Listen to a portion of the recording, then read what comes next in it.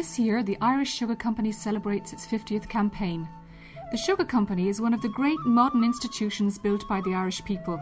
It has been one of the most significant instruments for social change in rural Ireland. This is the story of our struggle to develop, first a viable crop, the commodity known throughout colonial times as white gold, and later a food processing industry based on the rich resources of the land of Ireland. But back in the 30s, the battles had still to be fought, the victories still to be won. You'd imagine that everybody would agree that we should try and grow sugar if it had been proved that it was possible. But the Fianna Fáil party mounted a tremendous campaign against growing beet. And there were meetings and they would burn the contract. And, you know, that this is a deadly thing. And I remember Tom Derrick explaining at one meeting in Carlow, at which I was present myself. And he said that the sugar factory would be only a haven for foreigners with soft jobs and would inevitably and eventually become a rookery for crows. Well, eventually it was decided that the sugar factory would be built. And this, of course, started another big campaign. And there were all sorts of meetings. And Athy, in particular, was very keen to get the sugar factory. And Thurles came into it, but not nearly as much. And eventually we got word that it had been decided. And word came, first of all, to the Royal Arms. And from there, the word was sent to the Pipers Band. And the whole population turned out. And there were bonfires and celebrations to no end. And the band played continuously throughout the night until about 3 o'clock in the morning, from about 9 o'clock at night, when it was finally confirmed. And we had tremendous celebrations in Carlow. That was Paddy Bergen from Carlow. Paddy was a sugar cook in the Carlow factory for over 20 years. The man who was making it all happen was Sean Lemass. When we came into office in 1992, there was a sugar factory operating by Belgian interest, operated in Carlow. Now, we saw no reason why sugar production in Ireland should be confined to this very small unit, but the Belgians were most reluctant to expand.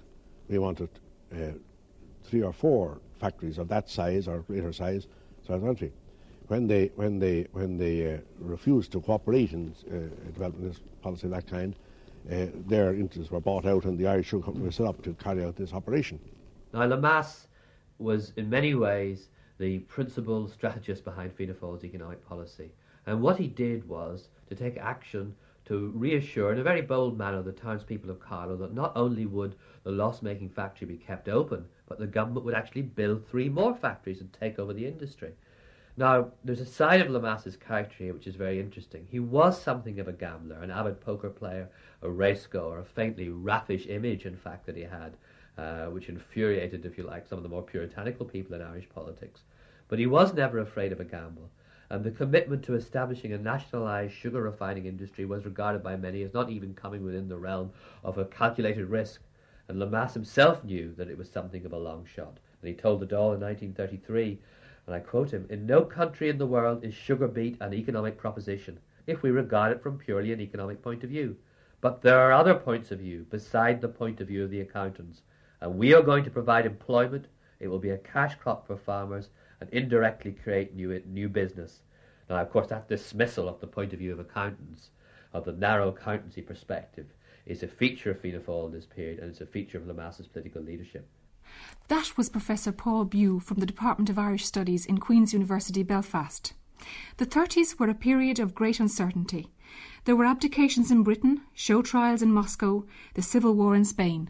Wir sorgen uns euch, weil wir der Überzeugung sind, dass die Bande dieser Volksgemeinschaft sich niemals und nirgends lösen. Das, was ihr denkt, in dieser Stunde, das, was euch erfüllt, dessen wollen wir nun laut gedenken. Unsere teure Heimat, unser teures deutsches Reich, Sieg heil!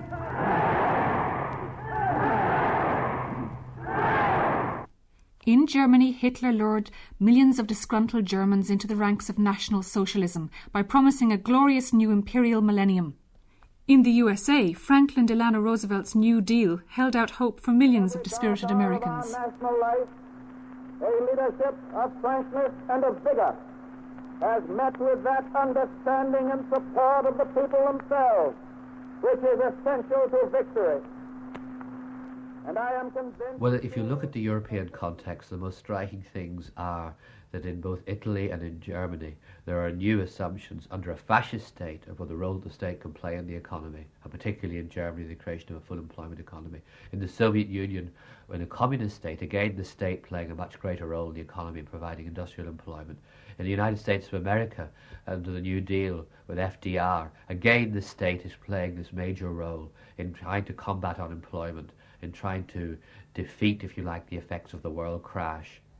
Now, Ireland, therefore, in one way, is in line with these developments in a very broad sense, that the state now, for the first time in Irish history in 1932, decides to intervene actively in the field of industrial employment and feels it has a responsibility in that area. Back home in Ireland, the victory of Fianna Fáil at the 1932 general election was greeted with gloomy predictions about the future of Irish democracy. Faced with mass unemployment in the towns and subsistence farming in the countryside, one of the new government's first moves was to establish Comhlacht Siúcra Éireann. Well, it was all part of a general policy. The present Fianna Fáil leader, Charles Haughey. They were a new government, a government which came in with a great crusading spirit. They wanted to build up the country's economy, and they also wanted to develop the country socially.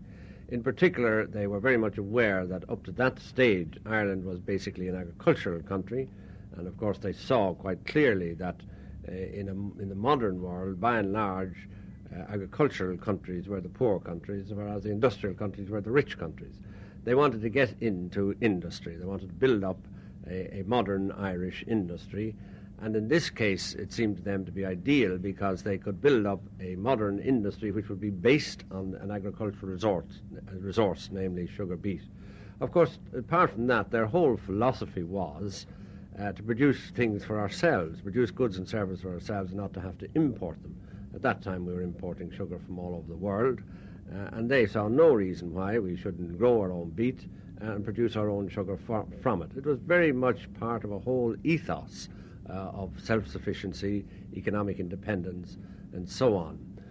In those days also, Fianna Fáil, of course, were very much committed to the whole idea of the semi-state principle. In other words, they knew that for traditional and other reasons, private enterprise in Ireland would not go into various risk areas and undertake the national job that needed to be done. So if the job was going to be done at all, they had to find some new way, some new mechanism of doing it. And of course the semi-state company was the answer. And the Irish Sugar Company, or Comhlacht Siúcra Éireann, was probably the symbol of that whole semi-state area enterprise. But what was it like to work in a sugar factory in the 30s? In a sugar factory, in a beet sugar factory, there are two sides. One is what's called the raw side, and the other is the refinery. Now, in the raw side, you deal with the beet itself. The beet comes in there, washed and cleaned, and it's then sliced and the juice extracted from it. Now, there is no great heat generated there, nothing that would be oppressive. But when that beet eventually, when the juice is now extracted out of the beet is sliced into what's called cossets and goes through a diffusion process. And it's clarified then by the addition of various acids and alkalines and filtered and all. And eventually it's a clear juice with about, say, 16% of sugar contained in water in a solution. And this is passed through a lot of filters and cleaned as much as is possible. And then it's sent down to be cooked, what they call cooked, and that's where it becomes crystallized.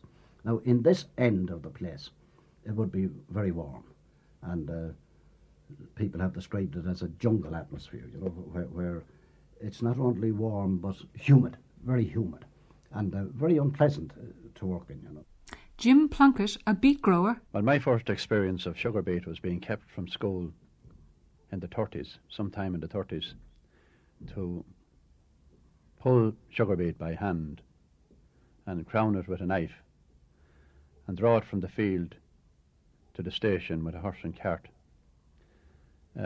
This operation would be going on for 2 days before you would be due to load a wagon of beet on the station. It would have to be carted to the station with a horse and cart, dumped at the station, and then when the wagon would arrive, whatever day it would arrive, it would have to be transferred from the yard into the wagon.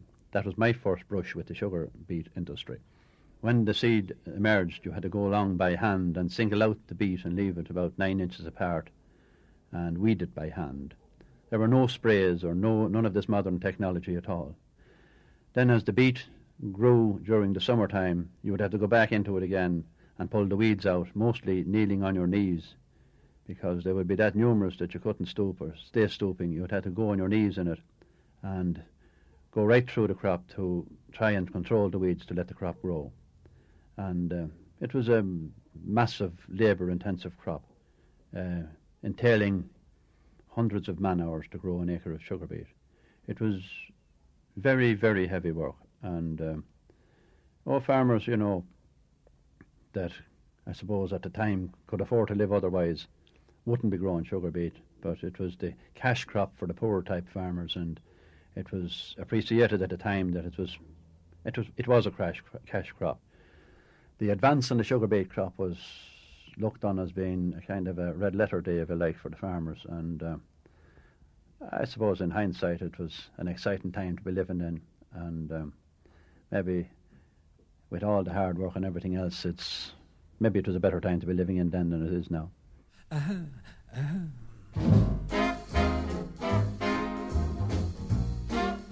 Lay way back, you cats. Dig in. Bivouac, yes. Mr. Mac is moving in.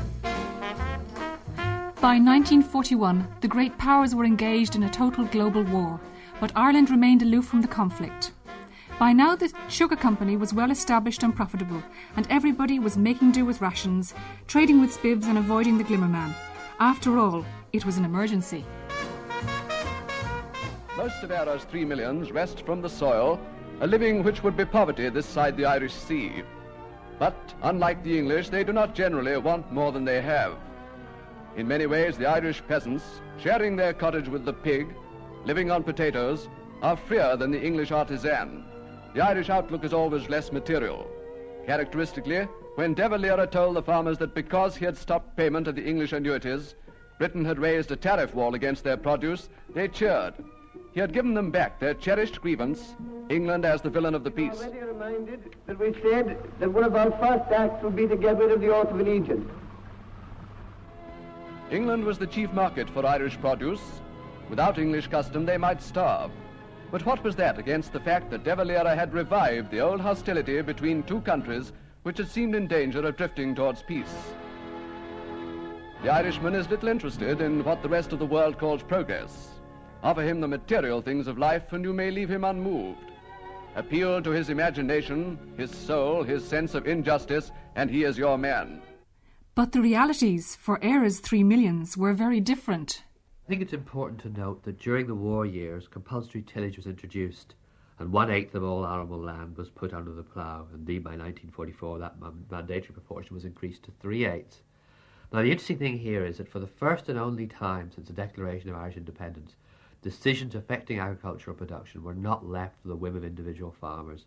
The government, acting in what it conceived to be the national interest, forced farmers to grow wheat, vegetables, sugar beet, cereals and other crops, and acreage under the plough rose quite dramatically in this period, from 1.5 million acres to 2.6 million in 5 years, 1939 to 44. At any rate, by 1943, you have 50,000 farmers growing beet, and the sugar company was producing over 80,000 tonnes a year. Yet sugar, bread, butter and tea were all rationed from 1942 onwards, but it was a small price to pay for neutrality. During the war, Ireland was sealed off from the rest of Europe. It was insular and remote. The ideal Ireland that we would have, the Ireland that we dreamed of, would be the home of a people who valued material wealth only as a basis for right living, of a people who, satisfied with frugal comfort, devoted their leisure to the things of the spirit, a land whose countryside would be bright with cosy homesteads, whose fields and villages would be joyous with the sounds of industry, with the romping of sturdy children, the contests of athletic youths, and the laughter of happy maidens. whose firesides would be forms for the wisdom of serene old age. The home, in short, of a people living the life that God desires that men should live. There's a gap between the St. Patrick's Day speech of De Valera in 1943, which conjures up the traditional rural vision of Ireland and the assumptions that in some way Ireland is essentially above all a rural community, and this is what's specific about the Irish contribution to civilization. There's a gap between that and what is actually being said in the cabinet and the type of future that's been mapped out for Ireland, particularly in the thinking of somebody like Lemass. I'd come to the conclusion that there was no further industrial development possible on this basis of supplying the home market behind the tariff barrier, and that we now had to think in terms of industries geared for export. And policy then began to change. The emphasis came off protection and in favour of export aids and stimulation and tax reliefs, industrial grants and these sort of things.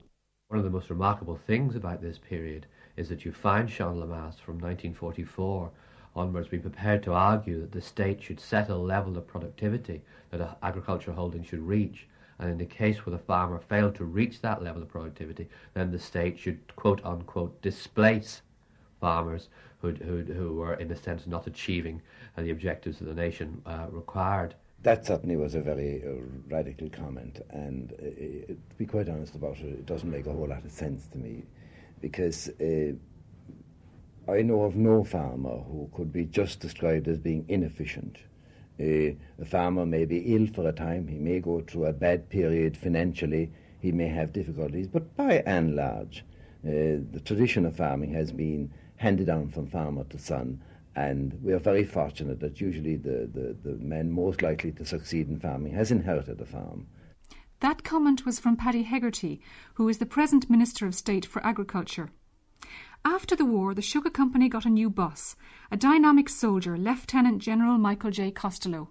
Well, I had intended leaving the army in any event at the end of the war, and one of the directors of the sugar company became aware of this intention on my part, and he persuaded me to join the sugar company. I had become acquainted with Thurles and Mallow factories in my military capacity, because both of them had very effective and very active units of the local defence force. So I had some idea of the labour problems facing the company, and I had, from general reading and particularly from the reading of the works of Horace Plunkett, I had what might be considered revolutionary ideas. So I told this man in Cork that I didn't think that the board of directors would accept the ideas which I put forward. Somewhat to my surprise, I found that Williams and Odlum accepted them fully, and they accepted the thesis that the long-term future of the sugar company lay in a cooperative enterprise in which the farmers and the workers would both have a stake. Maurice Sheehy, the present Managing Director, well remembers Costello's style of command. Costello was a great man to work under. I certainly enjoyed working under him. He was an inspiration to everybody who worked in the company. He certainly didn't spare himself and didn't want anybody else to spare themselves either. He came at a very critical time in the company, just immediately after the war years. It was a very, very difficult time at farming level, as well as in the factory at that time, and he brought a new spirit into the industry, and he really built on what had happened during the war, when people had to make do and find other ways. He not only looked at the requirement, the industry itself, but on what it was necessary to build the industry, where the infrastructure around didn't satisfy the requirements of the industry. He did a lot in that area, and that's how we became involved in some of the other ancillary activities in which we are now engaged, like quarrying activities, engineering activities, fertilizer, agrochemicals. It began in a small way during the war, but then it was formalised in a very definite way by the General during his time. General Costello, by any standards, was an enormous individual. He's one of the most extraordinary men I've ever met in my life. He certainly is the only man I was ever afraid of in my life. And I know that within the company, he operated a situation, I think, in which most people were afraid of him. Now, I don't know whether he knew that or not. I only know that I was, and that most of the people around me were as well. At the same time, I had an enormous personal loyalty to him, and that loyalty was shared all around the company. Brendan Halligan, a former sugar company executive and a leading Labour Party figure over the last 20 years. But what are Charles Haughey's recollections of that time? That time the Irish Sugar Company was under the general inspired leadership of General Costello, who was a most unique man and who really had a mission in life. He didn't see the sugar company just as a mere commercial operation for making sugar. He saw it as a sort of father figure in the whole Irish agricultural scene. And he wanted to spearhead agricultural development in every way, and he also wanted to spearhead all sorts of subsidiary activities connected with the agricultural industry. Principal function of an army officer is to manipulate men, to influence men, to get them to die cheerfully, if necessary, for some ideal. And I think that in any industrial enterprise, the greater part, by far the most important thing in an industrial enterprise, is the tool like an animal that operates the machines.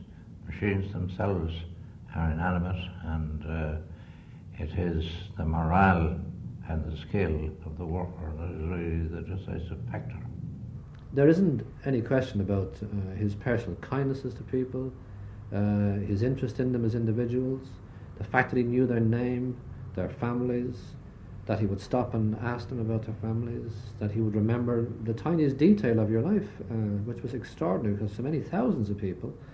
And he knew every part of the country in his head. No matter where you said we were engaged in something, or you were meeting somebody, or we were buying a piece of land here, he would know the person, he would know the area, and you had this feeling that you were dealing with somebody who was omniscient. Now, quite clearly he was human, the same as everybody else, but great managers and good leaders have the ability to appear to be everywhere at all times and knowing everything.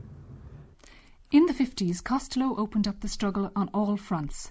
He led the company into unexplored territory like seed production, soil testing, fertilisers and the design and manufacture of agricultural machines.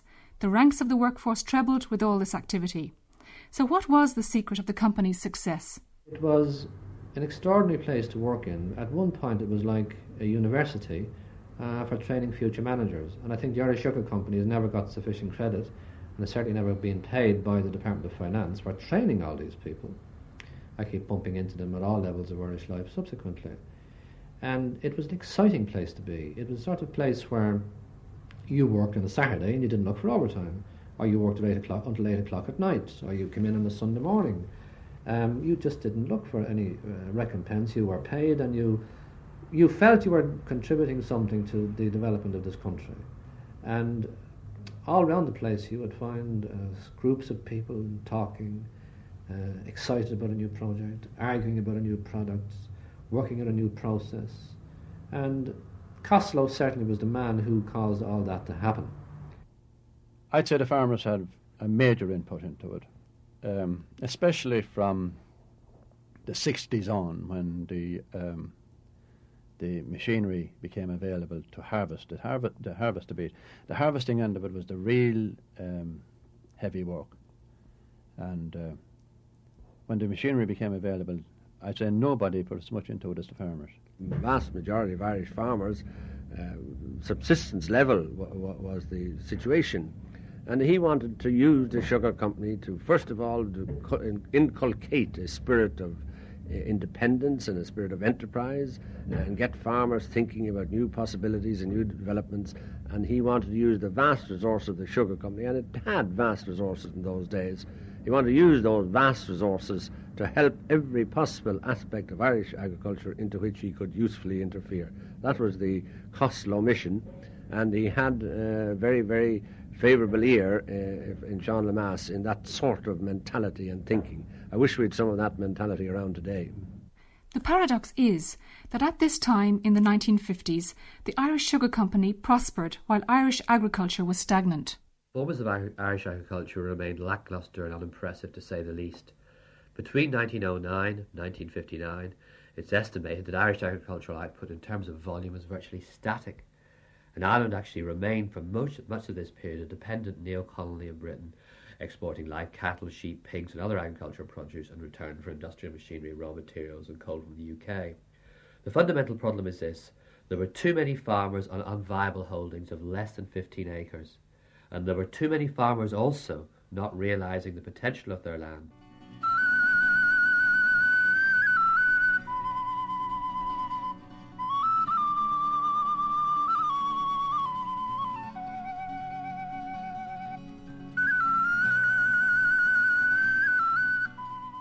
During the 50s, nearly 500,000 people were to leave our shores in search of a livelihood.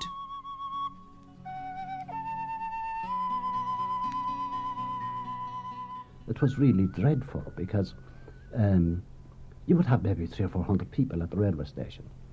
The English agent would come over and he would go to the labour exchange and he would interview all of the people at the labour exchange, and if you could walk, well, that was it, and you were taken, and there was a job for you in England. There was nothing to worry about. You see, you just went down and collected your ticket and all that sort of stuff, and then you went to the train with a red ribbon in your buttonhole.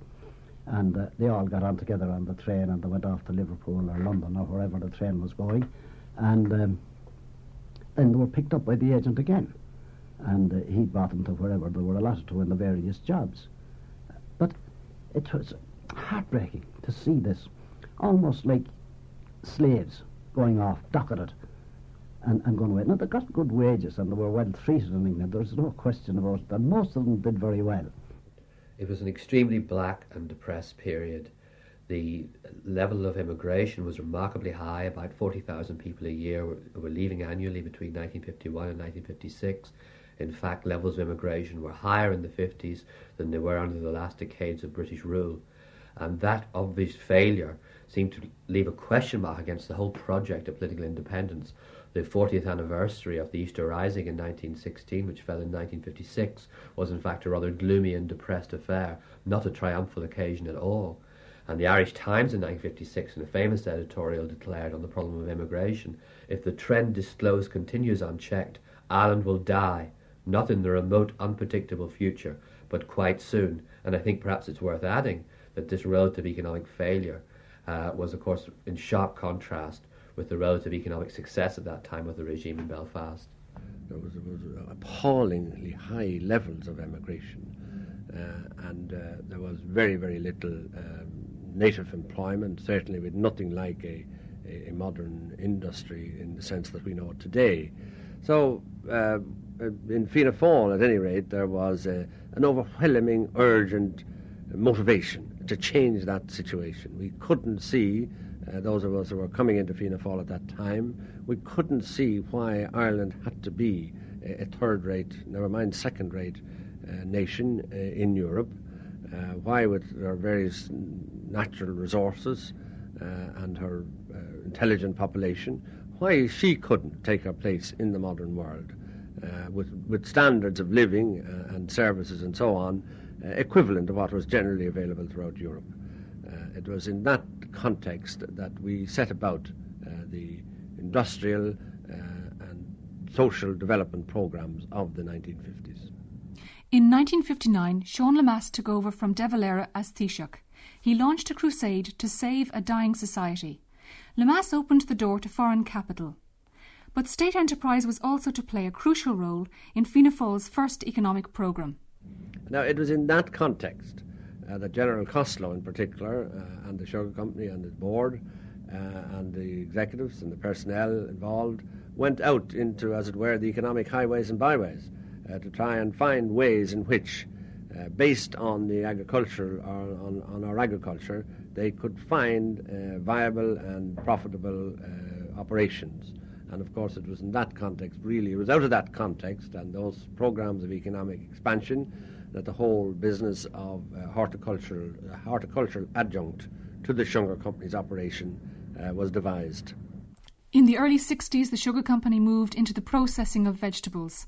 Erin Foods was set up, but there were restrictions from the start. Erin Foods could not sell on the home market more than 10% of its output for any particular product if that product were already on sale in the Irish market. So this was as I would see it, from the point of view of the Department of Finance, was to protect existing Irish food manufacturers. If that were the case, it was a decision of the utmost stupidity, which has effectively wrecked any possibility of an efficient Irish food processing industry, because such limitations were completely impossible to live with.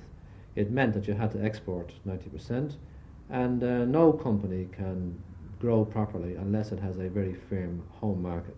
The situation was that you would have had a great big monolithic state company, namely the sugar company, with all the resources of the state behind it, and with a monopoly sugar situation to back it up. You would have had that company coming into a market, a domestic market, which wasn't very big anyway, and certainly competing very, very unfairly with those private enterprise companies who are already in the market.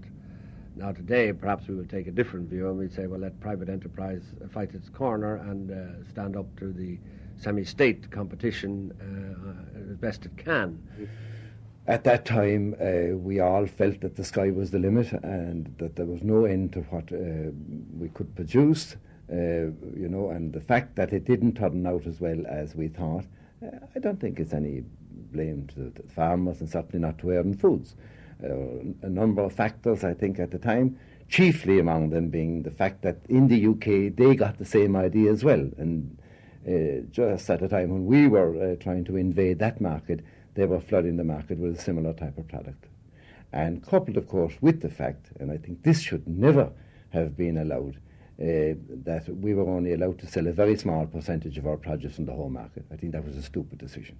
It was not allowed to develop as it should have been able to develop. Number two, I think that the great mistake that was made once Tony O'Reilly became managing director of the Irish Sugar Company to link the food division with the Heinz, I think it was obvious, and I'll say this to you, that Tony O'Reilly had no commitment to the sugar company. He was the wrong man to choose, and consequently, of course, it restricted again the foods division. It was no advantage. The food section should stand on its own. We could produce the goods, manufacture it, and market it. There's a demand for that. So I think that was really what went wrong. We wanted somebody who had the know-how and to get on with the job. I think it would have been more successful today. That was Junior Minister Paddy Hegarty and Joe Sherlock of the Workers' Party, who was also an employee of the company. The Erin row ended dramatically with General Costello's resignation. I resigned because of this, because of the fact that we had come to the parting of the ways. I saw no possibility of Erin Foods developing on anything like the lines I had foreseen, and or anything like the lines on which it had up to that time developed. I resigned also because there was a running war between myself and the Department of Finance, again activated, I would think, by some outside influence. They objected to the publication of economic data in the annual reports of the company on the grounds that by publication of this data we were giving something away to competitors. I noticed with some pleasure that the EC is about to compel companies to publish such economic data one of these days, and it is not surprising that among the objectors to this is the Irish government. And I think their objection can only be founded on protecting the interests of some of the multinationals, certainly not in the interests of the Irish consumer or the Irish worker or the Irish producer. When he left, it was like as if a huge, big tent inside which tremendous activities were going on, not just a three-ring circus, but a multi-ring circus, that this huge tent just slowly collapsed and all the acts stopped. And then slowly but surely, everybody left the company. Not everybody, lots of good people stayed behind, but I would think that they would say the fun went out of it, the excitement went out of it, the vision went out of it. In the mid-60s, a new man took over, Dr. Tony O'Reilly, a man of his time. His solution to the Éireann Foods problems was to forge an alliance with the giant multinational Heinz. As you know, at that time, Mr. Tony O'Reilly was the chief executive of the sugar company and of Éireann Foods, and this whole arrangement with Heinz was devised and brought into being by him under, of course, the overall guidance and supervision and authority of the government. Unfortunately, as things worked out, Mr. O'Reilly, very shortly after the arrangement came into being, was offered an opportunity with Heinz, and he walked away from the whole Heinz Éireann operation and went on to pursue personally a successful career with Heinz. But unfortunately, Heinz Éireann and Éireann Foods was left very much in the lurch and never really achieved the original objectives which were put forward by Mr. O'Reilly as chief executive and subsequently endorsed fully and enthusiastically by the government. So when you ask me basically who benefited, I can say to you that certainly the Irish vegetable growers did not benefit and Éireann Foods did not benefit.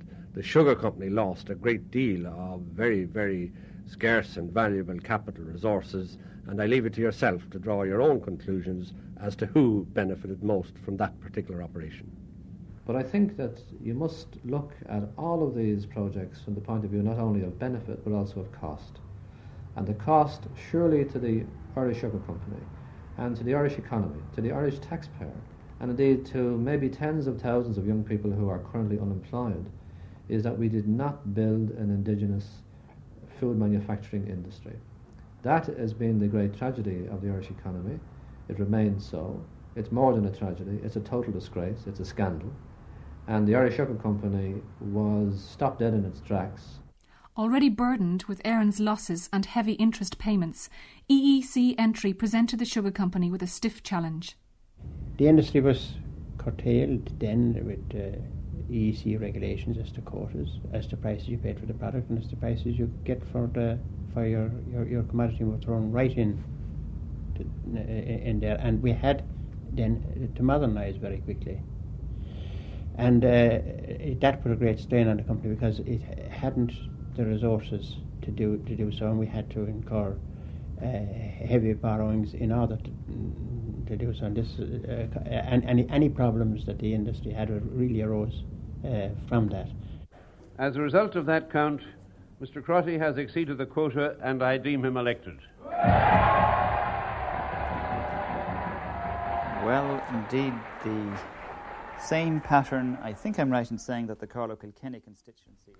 After 3 elections within 18 months, there was political and economic uncertainty during the first years of the 1980s. There were job losses in the sugar company. The future looked uncertain, with government reluctant to finance state enterprise in an era of austerity.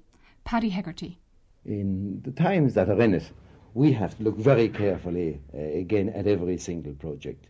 It has to be economic. We are prepared to put in pretty large sums of money into an industry that is seen to have long-time viability.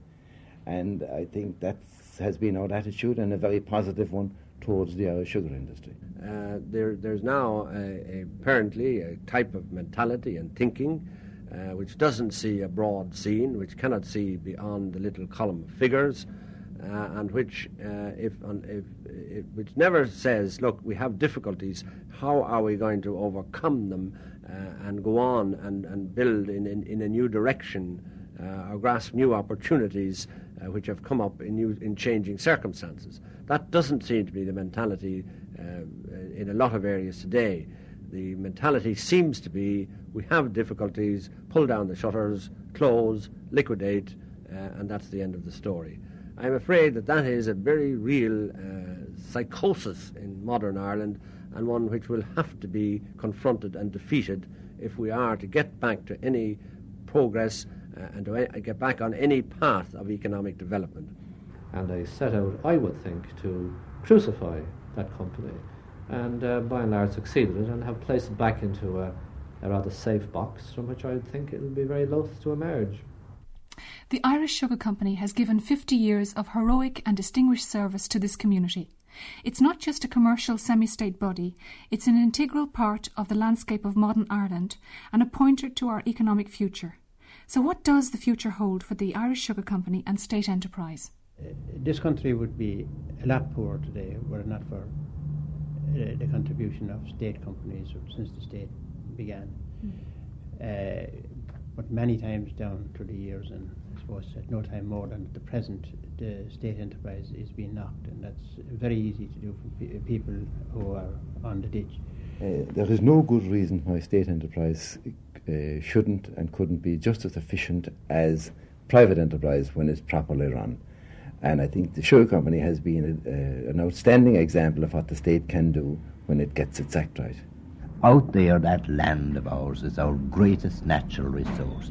That beet crop can be very lucrative to growers, can provide very good, well-paid jobs in our sugar factories. The same applies to the food. We can produce the vegetables, have them manufactured and marketed in our own country, and that's where we should be developing. And it has a future. It must change course, of course. It must become more efficient. It's reaching that point, I think, now when I talk about the modernisation of the plants and so forth.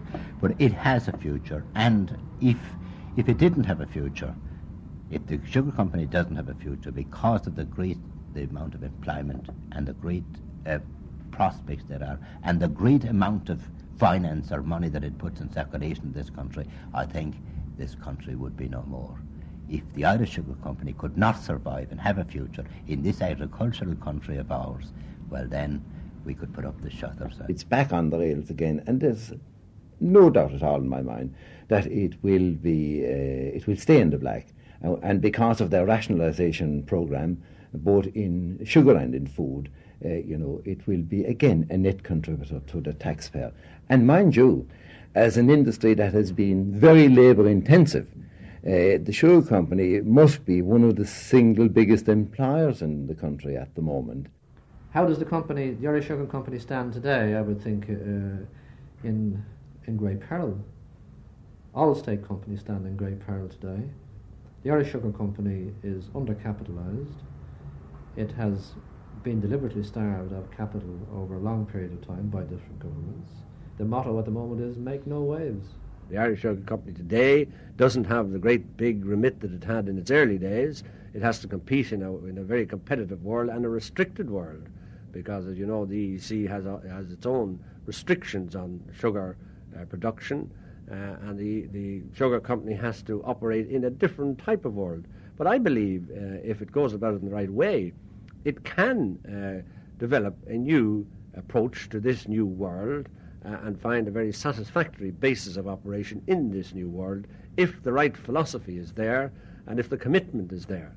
But if in the Department of Finance and in all the state companies and everywhere else there's going to be this myopic preoccupation with columns of figures and some mathematical balance at the end of the day, then there's not much future for the Sugar Company or indeed for Irish industry generally.